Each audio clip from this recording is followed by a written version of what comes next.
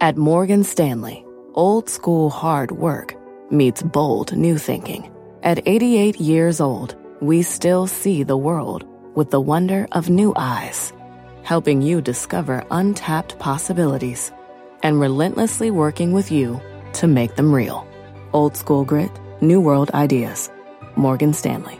To learn more, visit morganstanley.com/whyus. Investing involves risk. Morgan Stanley Smith Barney, LLC. Live from the NASDAQ market site overlooking New York City's Times Square, this is Fast Money. I'm Melissa Lee. Tonight's trader lineup, Guy Dami, Tim Seymour, Steve Grasso, and Karen Feinerman will join us in just a few minutes. Tonight on Fast, a red alert in energy. Natural gas prices going wild. We're breaking down the big move and the key names to trade. Plus, Tim says this is the one chart that should have every investor concerned, what it is and how he is trading it. And later, Elon Musk, a dog, and a crypto triple. Don't worry, we'll explain. We start off with breaking news from GM. Shares on the move after the company set new targets for revenue and operating margins. Let's get straight to Phil LeBeau, who's in Warren, Michigan, with all the headlines from the Investor Day. Phil. Melissa, we're getting a little more clarity from CFO Paul Jacobson about how General Motors plans to double its revenue annually by 2030. As you take a look at shares of General Motors, ticking a little bit higher after hours, a couple of things to keep in mind from the targets that have just been set out. They do plan to double their annual revenue to about $280 billion by 2030. They get there by taking 140, which was the annual revenue pre-COVID, and they say, look, we think we can double it. They're targeting margins of 12 to 14%. And the EV revenue by 2030, $90 billion. For a point of context, they only expect to be doing $9 billion in EV revenue in 2023, a couple of years from now. Targeting $20 to $25 billion of that revenue that they plan to achieve by 2030, that will be coming from services and subscriptions. And that's been a big part of the theme today, that they really want to use services and subscriptions for people who have a new electric vehicle or an autonomous vehicle service from the company. And they also plan to lead the U.S. in EV sales, which has people saying, well, can they get there? Take a look at GM and Tesla and these stocks. No comparison over the last couple of years. In terms of market share, there's also no comparison at this time either. We asked LMC Automotive to run the numbers. In 2021, Tesla controls 63% of the U.S. EV sales. General Motors is number 3 in the U.S. with 9%. They've got a huge hill to climb to catch up with Tesla. CEO Mary Barra tells me they think they can get there because they will be able to have a broader portfolio of vehicles, and that portfolio will appeal to more people, and over time, that will help them increase their sales. And finally, as you take a look at shares of General Motors, I want to keep you posted on what's happening with Paul Jacobson. They just finished a question and answer session. He's coming right here to our camera. We will be talking with him first on CNBC coming up in, about 45 minutes. We'll ask him some of these more detailed questions. But, guys, there's no doubt that General Motors is trying to leverage all the investments it's making, $35 billion in electric and autonomous vehicles, and they believe that they can leverage that into people buying electric vehicles and, more importantly, using those vehicles for subscriptions, whether it's on a monthly basis or a new service that they will pay for to run through that vehicle. Guys, back to you. Phil, does General Motors have the battery capacity, the supply, if you will, to guarantee that they can actually reach these goals? They say they will have it. Look, they're building 4 battery plants. 2 of them have already been announced. One that'll open next year in Lordstown, Ohio. Another one in Spring Hill, Tennessee, that will be opening in 2023. 2 more that have been announced, but they haven't told us the sites and exactly when they will come online. Look, the real ramp up is going to happen 2025 to 2028. That's when you're going to see a slew of electric vehicles coming online for General Motors, being offered for sale, and you'll also have these battery plants as well as their final assembly plants. Either they're currently building electric vehicles like Factory Zero, or will be in a matter of months, or they will be retrofitted, so taking existing final assembly plants, and as EV sales ramp up, they will convert those, either all of them or part of them, into electric vehicle assembly lines. Phil, and one last question. You said GM is number 3 right now in EV market share in the U.S. What is number 2? Volkswagen, 11%. So right now you've got, and those guys are 1, 2, 3 worldwide, by the way. They are 1, 2, 3 worldwide. They're 1, 2, 3 here in the U.S., but make no mistake, Tesla is way ahead, 63% market share. And we asked LMC Automotive, where do you think Tesla is by 2030? And they said, look, they won't have as much market share by 2030, but they still will have a very strong market share by 2030, in their opinion. All right. Phil, thank you. Phil LeBeau. We look forward to the interview with the CFO of GM. That's first on CNBC here on Fast Money. Tim Seymour, how do you trade GM? The stock didn't move all too much on all this news.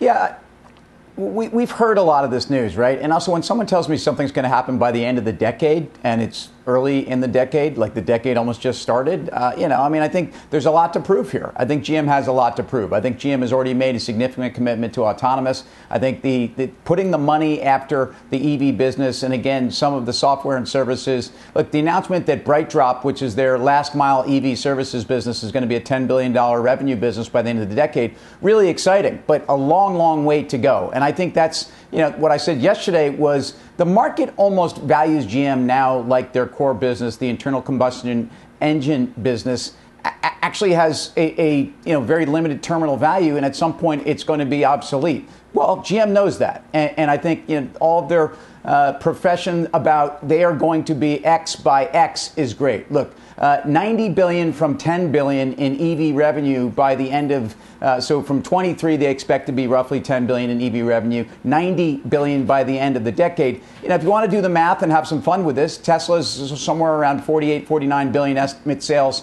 in 2021. That's not necessarily all EV sales, it's some of their other services too, but and Tesla's a $772 billion market cap. So clearly, there are two companies that are valued very differently. They probably should be. I've certainly pointed out that I think Tesla at times not really an auto company based upon that valuation. But this is GM's day, and it's great news. But haven't we heard a lot of this news before? As a GM bull and owner of the stock, great stuff. I think they need to put their head down and continue to do this. The concept of recurring revenue, Karen, seems very appealing, even though this is sort of a long ways off, as Tim would put it. But let's say we get to 2030 and they checked all the boxes. Does it deserve a Tesla valuation? It doesn't need to get a Tesla valuation to have it be a good do from here. I don't know if it does. The other part of that is an excellent question. What's the Tesla valuation at that time if GM does all the things that GM says they can do, right? So Tesla's not going to have a 46% better market share than GM at that time if GM can do what it says. I agree with Tim, though. I mean, GM is a show me story, even when they show the numbers right now, and still. So, it still trades at a low multiple. So the idea that we're going to jump on and get really excited about 2030 is sort of hard to fathom, because even right now, when they put up very good numbers, I feel like it doesn't really get so much respect. But I remain with Tim, bullish, long. I would have thought they have been sort of telegraphing this, but I thought those were good numbers. We'll see. We'll see. I think we're going to get a few cars. I'm really interested in how the Lyriq does, which is their Cadillac EV that's coming out in 2022. Guy, does your thinking around GM change much versus 24 hours ago, now that GM has put forth targets for 2030? I mean, could you put out targets for 2030 on your I mean, that's a long ways off, is the point. Yeah, I actually could. I'll be 97. I'm sure I'll have like a name tag. No, the short answer is absolutely not. But let's give them the benefit of the doubt. First of all, Karen mentioned the Show Me story. They should move all their EV facilities to Missouri. That would be brilliant. We're moving to the Show Me state, and we will show you, folks. I mean, I don't know if GM is watching, but that's pretty clever, if you ask me. And if double revenues by then, that sounds great, but really what you're talking about in that period of time is 8.5% growth rate-ish, which is fine. So you have to ask yourself, the question you asked Karen, do they deserve a Tesla valuation? Absolutely not. But based on that growth, what is the right valuation? And I would submit it's not where we are now. It's somewhere closer to 10 or 11 times earnings, which, again, gets you, given the $7 they're going to earn-ish, a $70 stock. I don't think that's implausible, and I think that's pretty realistic given the environment that we find ourselves in. I mean, the Tesla valuation has a little bit of, pixie dust, if you will. I mean, it's got a lot of these other sort of bets. The battery technology in terms of the Powerwall and other uses of the battery technology, not just an auto company, Steve. I'm wondering what your thoughts on Tesla are given the low valuation that GM and Ford, throw Ford in there too, have. Right. So Karen brought up an interesting point, and I think this is the only thing that you can glean from any of this is that when we get there, Tesla is at 63% market share now, I believe Phil said. So that market share is going to drop from now till then. That's my takeaway, whether it's fact or not. That's the way I look at it. Having said that, I think it is pretty exciting when you look at a company like GM talking about $2 billion in revenue going to $25 billion by 2030 in basically services. That we've seen what they can do with OnStar. Now they're going to integrate Alexa, which they've done already, into the car. So I think they're doing all the right things. The stock is up 30% year to date. Are people going to get excited about it now, to Tim's point, when it's 2030? No. But do you feel like they're making the right moves and skating to where the puck is going to be? Absolutely. Having said that, Ford's chart looks better technically, and we haven't heard anything about what they're going to do by 2030, or we haven't focused on it myopically.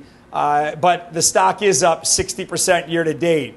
But the way you started the question about Tesla, it's whack-a-mole. There's too many things that go into the calculus of how Tesla is valued. So do you sell Tesla on the fact that they're not going to have 63% of the market share? No, because then there'll be a bullish note coming out about Tesla's battery storage.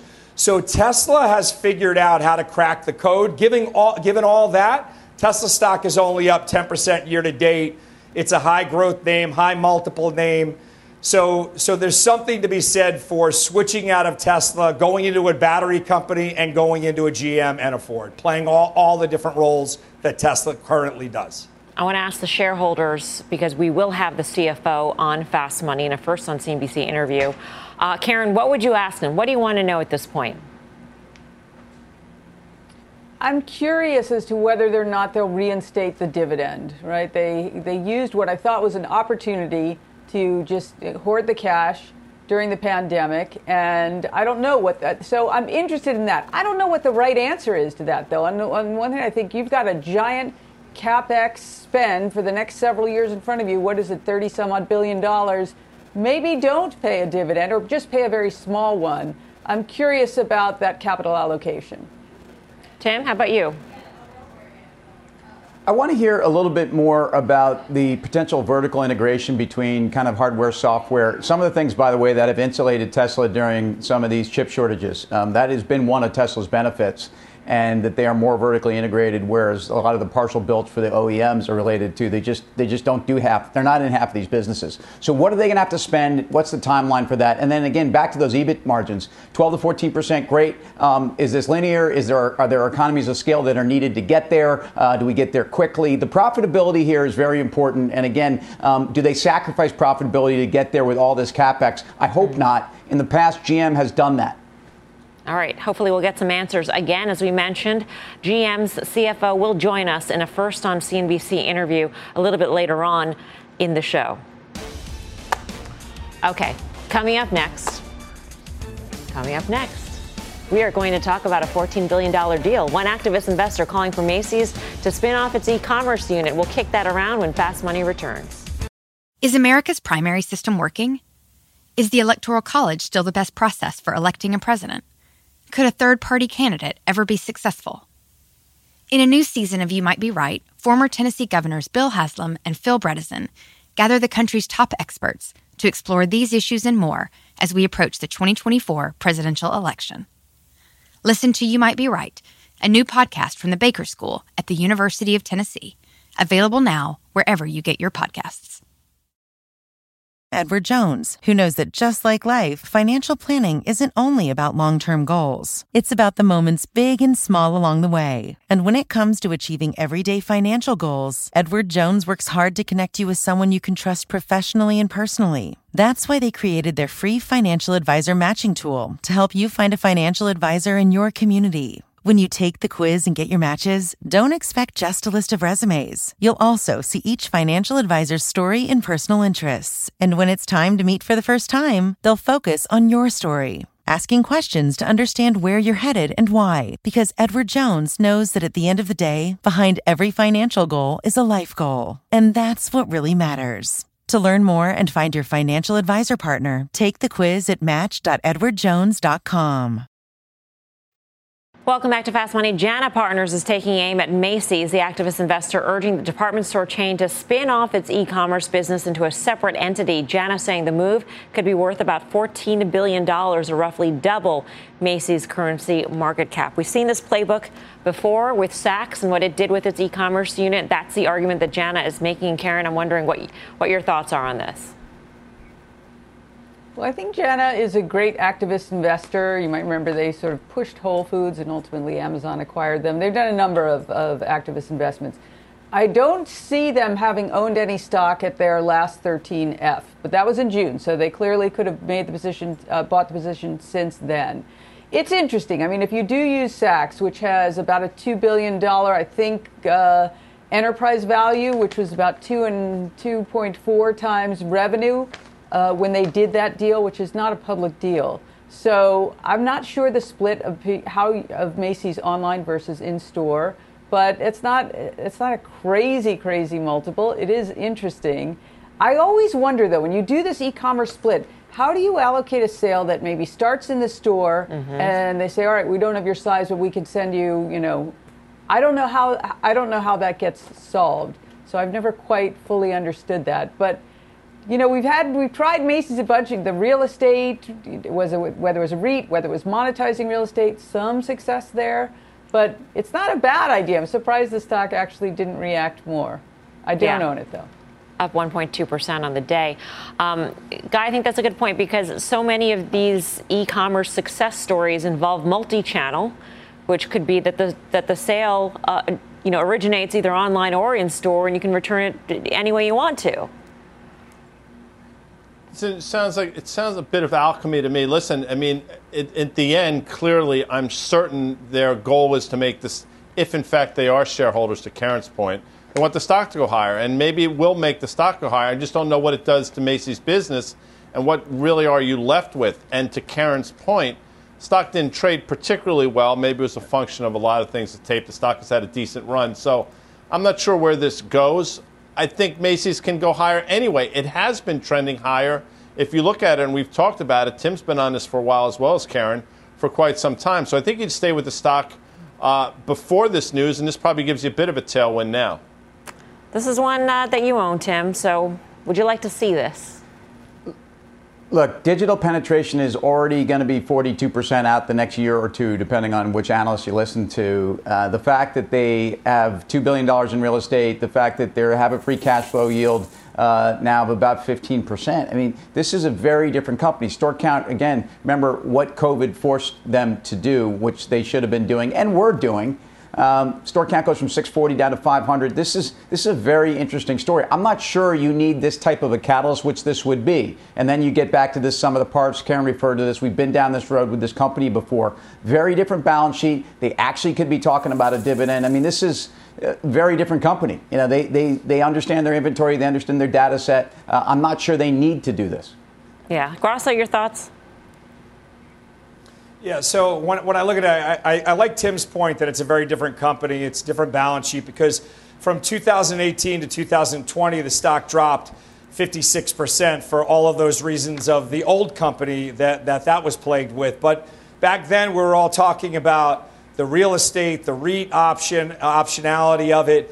But pre-pandemic, the stock was trading around $16 or $17. It's a little bit higher than where it is there. But I'm a firm believer in whatever was weak pre-pandemic is going to come out on the back end weak post-pandemic. And I think with the stock up 99%, That's why you didn't see the stock react to this. I think it's run pretty decently for all things being equal and fair. And it's going to take a little bit more than just one headline from an activist to sort of get the ducks in a row, if you will. All right. We're just, Tim, go ahead quickly. Well, really quickly, short interest on the stock is a big part of the stock move, and also where when you see a move like this, you could see some more people running to cover. There's still, north of 10% short interest. Good point there. We're just getting started here on Fast Money. Here's what's coming up next. Energy alert. Nat gas prices going wild. The three main factors at play and the key energy stocks you need to watch. Plus, it's time for Trade School. Our own Professor Tim Seymour is giving a lesson in the almighty dollar. We've got that and a lot more when Fast Money returns. Support for this program is provided by Chevron. Demand for energy is projected to continue rising in the future. To help keep up, Chevron is increasing their U.S. oil and gas production, and they're innovating to help do it responsibly across their operations, including their Gulf of Mexico facilities, which are some of the world's lowest carbon intensity operations, helping supply energy that's affordable, reliable, and ever cleaner. That's energy in progress. Learn more at chevron.com/meeting demand.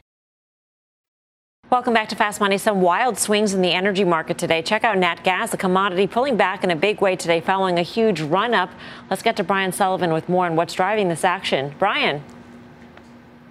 Melissa, well, what's not driving the action is probably a better question. All right, a wild day for Nat Gas here, but particularly in Europe. Prices did pull back. As you said, we'll call that the Putin put, if you will. He's talking about adding supplies and all nicey nice about the Nord Stream 2. Really, this is a political play for him to just get the Nord Stream approved. But let's take it easy. Natural gas prices still well above prices of just, 2 weeks ago. Oil here closing in on $80, above that in Europe. And now the Biden administration talking about a ban on crude oil exports. So all that, we are in a very good place compared to the rest of the world. Let us go global. It's almost like a worldwide exchange. Anyway, in Europe, nat gas surging today to new records. It was at 400 pence per unit. Where's Wilfred Frost? What does that mean? All right, it usually is around 50 pence, so about 500% above normal in UK. Coal prices, yes, coal, soaring, nearly doubling in the last few weeks. That is causing wholesale electricity prices to jump 400 or 500% right now across much of Europe. It's all happening for a few reasons. Number one, big boom in demand coming out of COVID. Two, wind power hasn't been generating what was expected. They need the electricity from somewhere. And three, the UK, just being the UK, has very little natural gas storage. They rely on buying a lot on the spot market. You've also got energy chaos in Asia. China paying $25 or $30 for LNG right now. It's normally about 10 to 12 there. And now there's talk, guys, they may convert some natural gas or coal power plants to oil. Aramco, CEO yesterday saying that could happen and boost oil demand by 500,000 barrels a day if it does, which I don't need to tell you because it's, math, would eat all of OPEC's supply increase that they just put on the market the other day. From a natural gas stock perspective, these names have been on fuego. Antero Resources, EQT, Tellurian, Cheniere, they're up 60, 100, and 200% this year. And you guys can talk about whether or not they're played out, but I'll add one more thing. Right, the Guy Adami. And one more thing.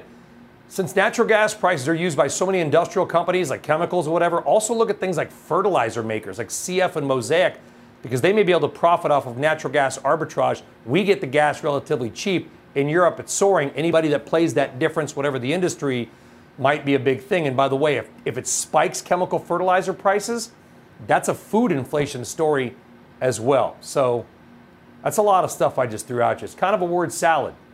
I hope it made some sense.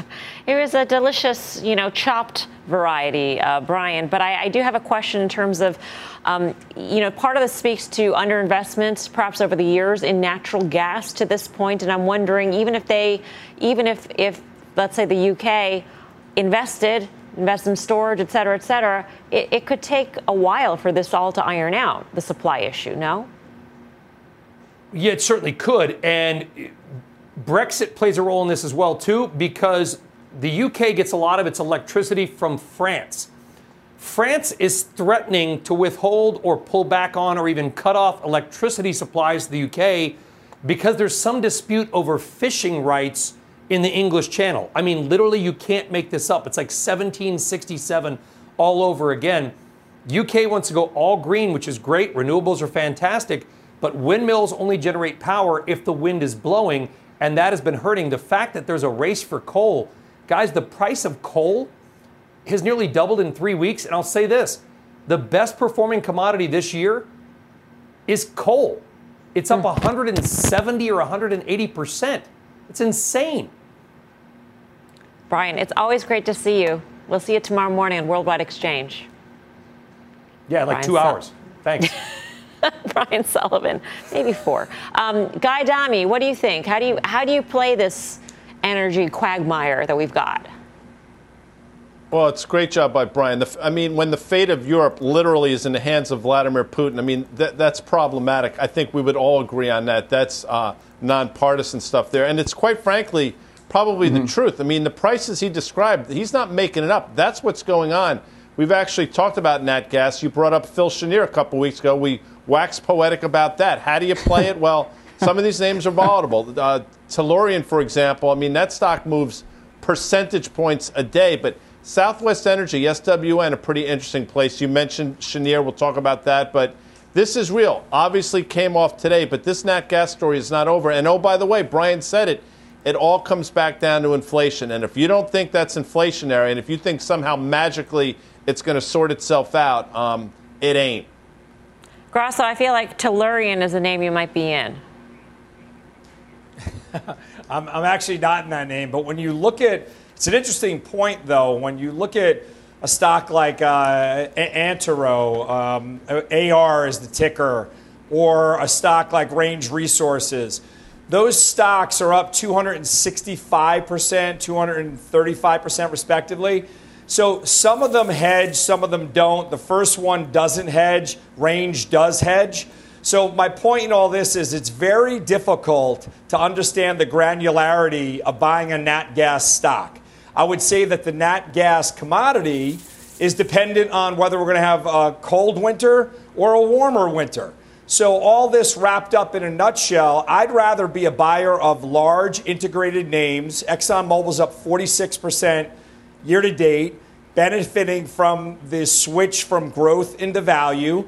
And then I don't have to know all of the granularity involved around investing in nat gas. It's just too difficult. Why not coal? I feel like this is fast money circa, 2009 when we were talking about Peabody and Consol Energy, et cetera, Tim. They've had monster runs, though. Well, it could be Gazprom 20 years ago was the best trade in any market, and this is, the company at the center of this. I agree. Coal prices are a harbinger for higher oil prices, and I think they're going higher. This is greenflation. We've talked about inflation. We've talked about, decades of low capex. This is greenflation, and there's a lot of different factors that make that up.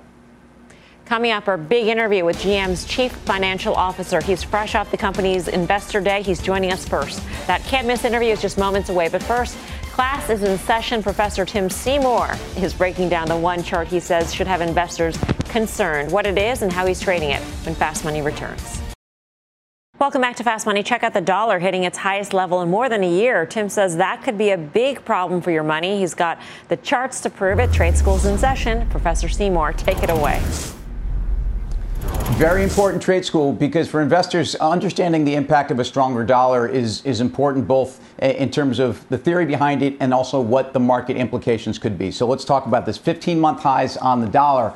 This could be a factor of the Fed getting more in gear or more cyclicality in the market. But what are things to think about when you see the dollar strengthening in terms of past history? First of all, often a stronger dollar can be a sign of risk off. And it's a sign of risk off because often there are carry trades where people borrow with cheap money, right? Everywhere. Fed liquidity, borrowing in dollars and investing in higher yielding assets in other asset classes. When you have to unwind those trades, you sell those assets, you buy dollars, dollar rallies. It's one sign. Is it the tail or the dog? Well, we'll see. I think the other dynamic really is a case where you've got the dollar still what all the crypto folks want to push around, but it's still the global reserve currency. So when you see a flight to quality, you see a flight to dollars. And unfortunately, for a lot of the other currencies in the world, this can have devastating impact as asset flows back to dollars and put other currencies in their wake. Finally, the stronger dollar could also be a function of central bank differentials. Look, critical of the Fed or not, it is still our Fed, and our Fed your problem. And other central banks may be a step or two behind the Fed. In fact, they're typically following behind the Fed.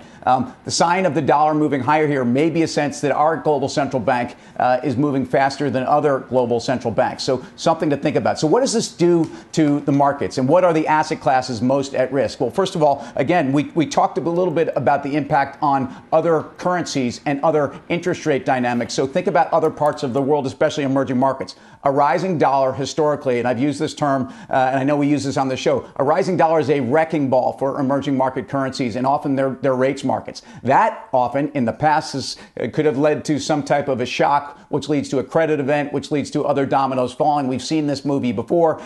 If you think about just the dynamic here of commodities, and we talked about where oil prices are still holding up very well for other dynamics tonight, but commodities are priced in dollars. Certainly commodities as an asset class tend to underperform when the dollar is rising. So that's something to think about.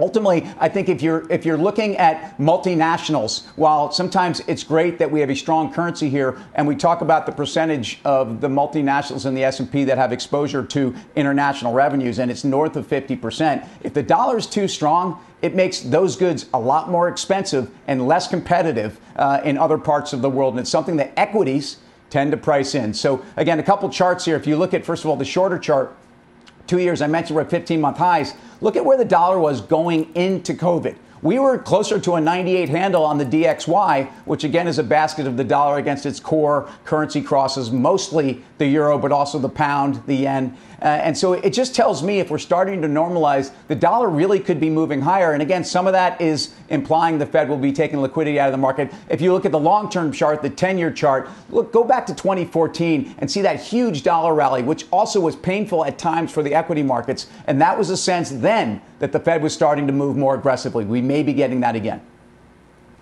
So, Guy, we're just coming off of a segment about rising commodities, about how, what is the best performing commodity of the year? It's coal, it's nat gas, it's WTI crude, and yet we have a strengthening dollar. So can you sort of walk me through that? Much different stories. I mean, typically, obviously, a weaker dollar is going to be a tremendous tailwind for the things we mentioned. And obviously, a stronger dollar is a bit of a headwind, if nothing else, but it ain't stopping it. And these are two completely separate stories, in my opinion. Now, say what you want, but every administration since Truman would be talking about a stronger dollar policy. President Trump, say what you want about him, he actually correctly pointed out that's the last thing we want here in this country. Now, a strong dollar is great for you and our buying power as citizens, but it's miserable if you're $30 trillion in the hole. So if this dollar continues to go higher, the effects that it could potentially have on a number of things could be, I don't want to use the word catastrophic, but it could be really scary stuff. All right. Up next, our first on CNBC interview with GM CFO Paul Jacobson, fresh off the company's Investor Day. The big interview is up right after this break. Welcome back to Fast Money. GM laying out new revenue and margin targets as the company deepens its push into EVs. Let's get back to Phil LeBeau in Warren, Michigan, with the first on CNBC interview with GM CFO Paul Jacobson. Phil. Thank you, Melissa. Let's bring in Paul Jacobson, CFO of General Motors, joining us here after taking some questions from analysts.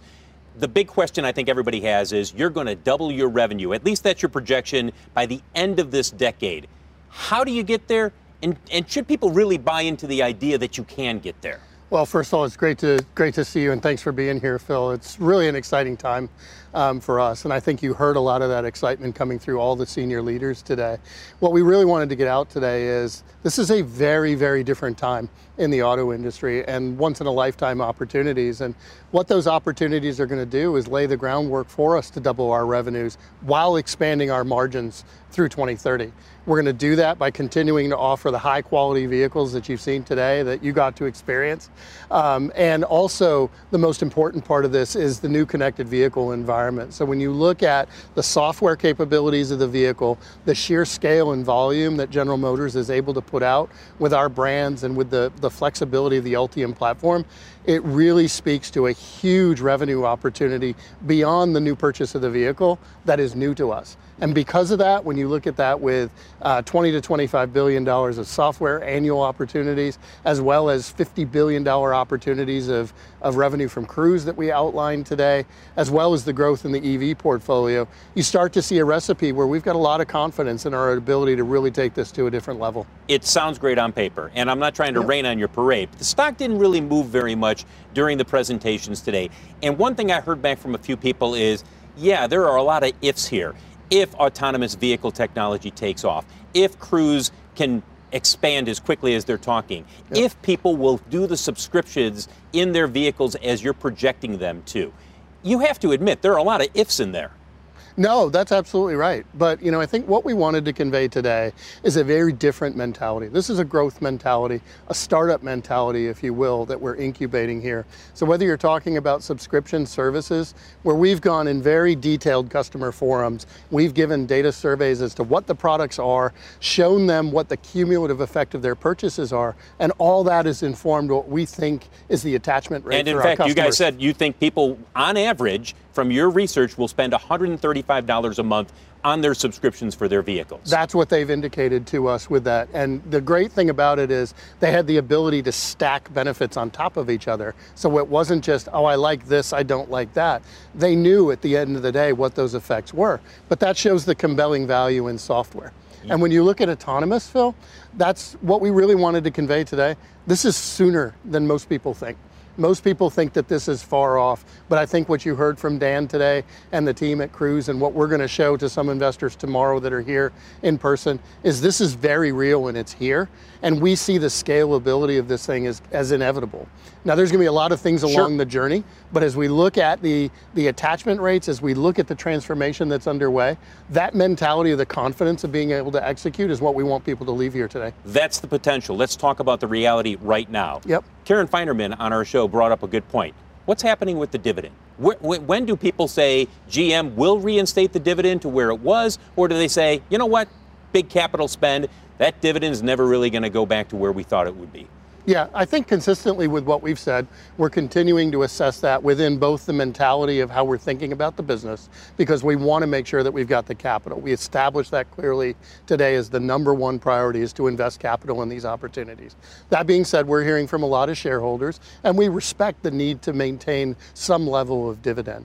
And what we've been articulating throughout the year is we want a little bit less volatility in what we see in the chips. As Mary articulated in the Q&A on our webcast, we're still seeing some week-to-week volatility. Sometimes it's good, sometimes it's bad. It's more good than bad as we start to see the trends coming out of the third quarter and into 2022. But we feel confident that we're going to continue to look at that and announce a dividend at the right time. And that brings up my second question with regard to the chips. Mary said we're looking at a variety of options. What are some of those options on the table? So, I think we, and as well as many others, are looking at things. So, I think you look all the way from, do you look at long-term purchase commitments, right? That's historically something that the industry has shied away from. But the reality is we know we need these. We know the manufacturers of the chips at the end of the day are facing their own pressures in terms of their customers and their ability to produce. So approaching partnerships in a new, different way, working with the engineering team to make sure that we're modifying and being able to combine chips where it's possible. A lot of strategic things, but I think the important thing is all levels of the organization, engineering, supply chain, purchasing, manufacturing, all pulling together in a way that is very special for me to see as a newcomer to the team, watching the collaboration that happens to find the best solution for our customers and for our shareholders. $280 billion in annual revenue by 2030. You think you can get there? I think we can get there. Paul Jacobson, CFO of General Motors. Thank you, Paul, for joining us. Good of him to come over here after the Q&A session. Melissa, you heard it from him. He thinks they can get there. And we also got a bit of an update there on what's happening with chips and what's happening or may not be happening with the dividend. Melissa, back to you. Phil, thanks, and thank you for asking the questions that we had on the panel here. Karen, do you feel like you got an answer? Sort of. I think they'll reinstate a small dividend at some point. And I think that's the right answer, not a big dividend. I'm not in this for the dividend, right? If they got this giant plan with huge CapEx, go ahead, execute. Yeah. And they have to have some sort of a dividend in order to remain in sort of the dividend-oriented funds, which you don't necessarily want to be pulled out of either. In terms of the chip shortage, I mean, it's interesting that they're looking at longer-term commitments. They're going to need those. If they really want to hit those targets in 2030, Tim, I mean, as a shareholder, I would imagine you'd be glad if they were able to secure some of the supplies necessary in order to hit those targets. Well, they're laser focused on what their targets are, too, in terms of their growth. So, why not enter into those contracts? Also, as a shareholder, I'm happy to hear, although I pointed out where Tesla has been extraordinary, frankly, at some of their vertical integration between some of their software and hardware that has had less reliance on certain chips. I don't want to hear that GM is creating these businesses wholesale. And I think, again, locking into long-term commitments and being able to be someone that can push around the supply chain because they're that big and that important, I think is great news. All right, coming up, big bet against the banks, a huge trade that was spotted in the options market today as we gear up for earnings season. That's back. We are back right after this. Welcome back. Shares of Marvell Technology topping the tape today. The chip stock surging more than 7%, and it's a name Cramer mentioned in one of today's CNBC Investing Club newsletters. If you're not signed up, you're missing out. You can have Cramer delivered right to your inbox. Jim is giving you a front row seat to what stocks he's trading in his charitable trust. He'll tell you all about his winners and his losers. So sign up right now at cnbc.com/investing club, or just point your phone at that QR code on the side of the screen and it will take you there. And by the way, Jim is sitting down with the CEO of Marvell Technology coming up at the top of the hour on Mad Money. All right, from the chips to the banks. One trader in the options market just made a gigantic bet against the financials. Tony Zhang joins us now to break down the action. Tony. Yeah, Melissa, we saw a massive trade here across the tape here in financials for XLF, the ETF that tracks the financial sector. We traded fairly actively, about 240,000 contracts traded in XLF, which is about 1.4 times the average daily volume. But 30% of that volume from today was on a single trade. Over 70,000 contracts of the December $36 puts were purchased for 89 cents. These are puts that are about 5.5% out of the money. Now, we can't say for sure whether this is an outright bearish bet on the banks or if this was a protection trade against a long equity portfolio or a long equity position. But the fact that this trader went out and paid over $6 million in premium outright reflects what is a concern of a pullback here for financials, perhaps a bet on interest rates. But just to put this into perspective, the 2.3% of the ETS value that they paid on these puts reflects about a notional value of over $250 million position if this was a protection play. Thanks for that, Tony. Grasso, how are you feeling about financials going into earnings? This is definitely broken out. If you look at where it is on a long-term chart, it's overextended, but for obvious reasons. So I thought it was a protection bet, but when you hear the way Tony finished up in that, there's not too many people that have that on their books. I think that the financials have run pretty aggressively, and I do think they have further to run, though, if I wanted to just tie it up. All right. For more options action, be sure to tune into the full show. That is Friday, 5:30 p.m. Eastern Time. Up next, Elon Musk, a dog, and a multi-billion-dollar crypto move. Welcome back to Fast Money. Elon Musk sending another crypto coin skyrocketing. This time it was a picture of his dog that did it. The cryptocurrency is called Shiba Inu, and it soared more than 250% this week, thanks in part to Musk's tweet. He apparently got a Shiba Inu, named it Floki, and that's just sending the crypto world aflutter. But aside from Shibcoin, Karen, there has been a big run in Bitcoin and Ethereum and some of the ones that you guys on the panel might actually traffic in. Right. It's been a slow, steady run the last, not even that long.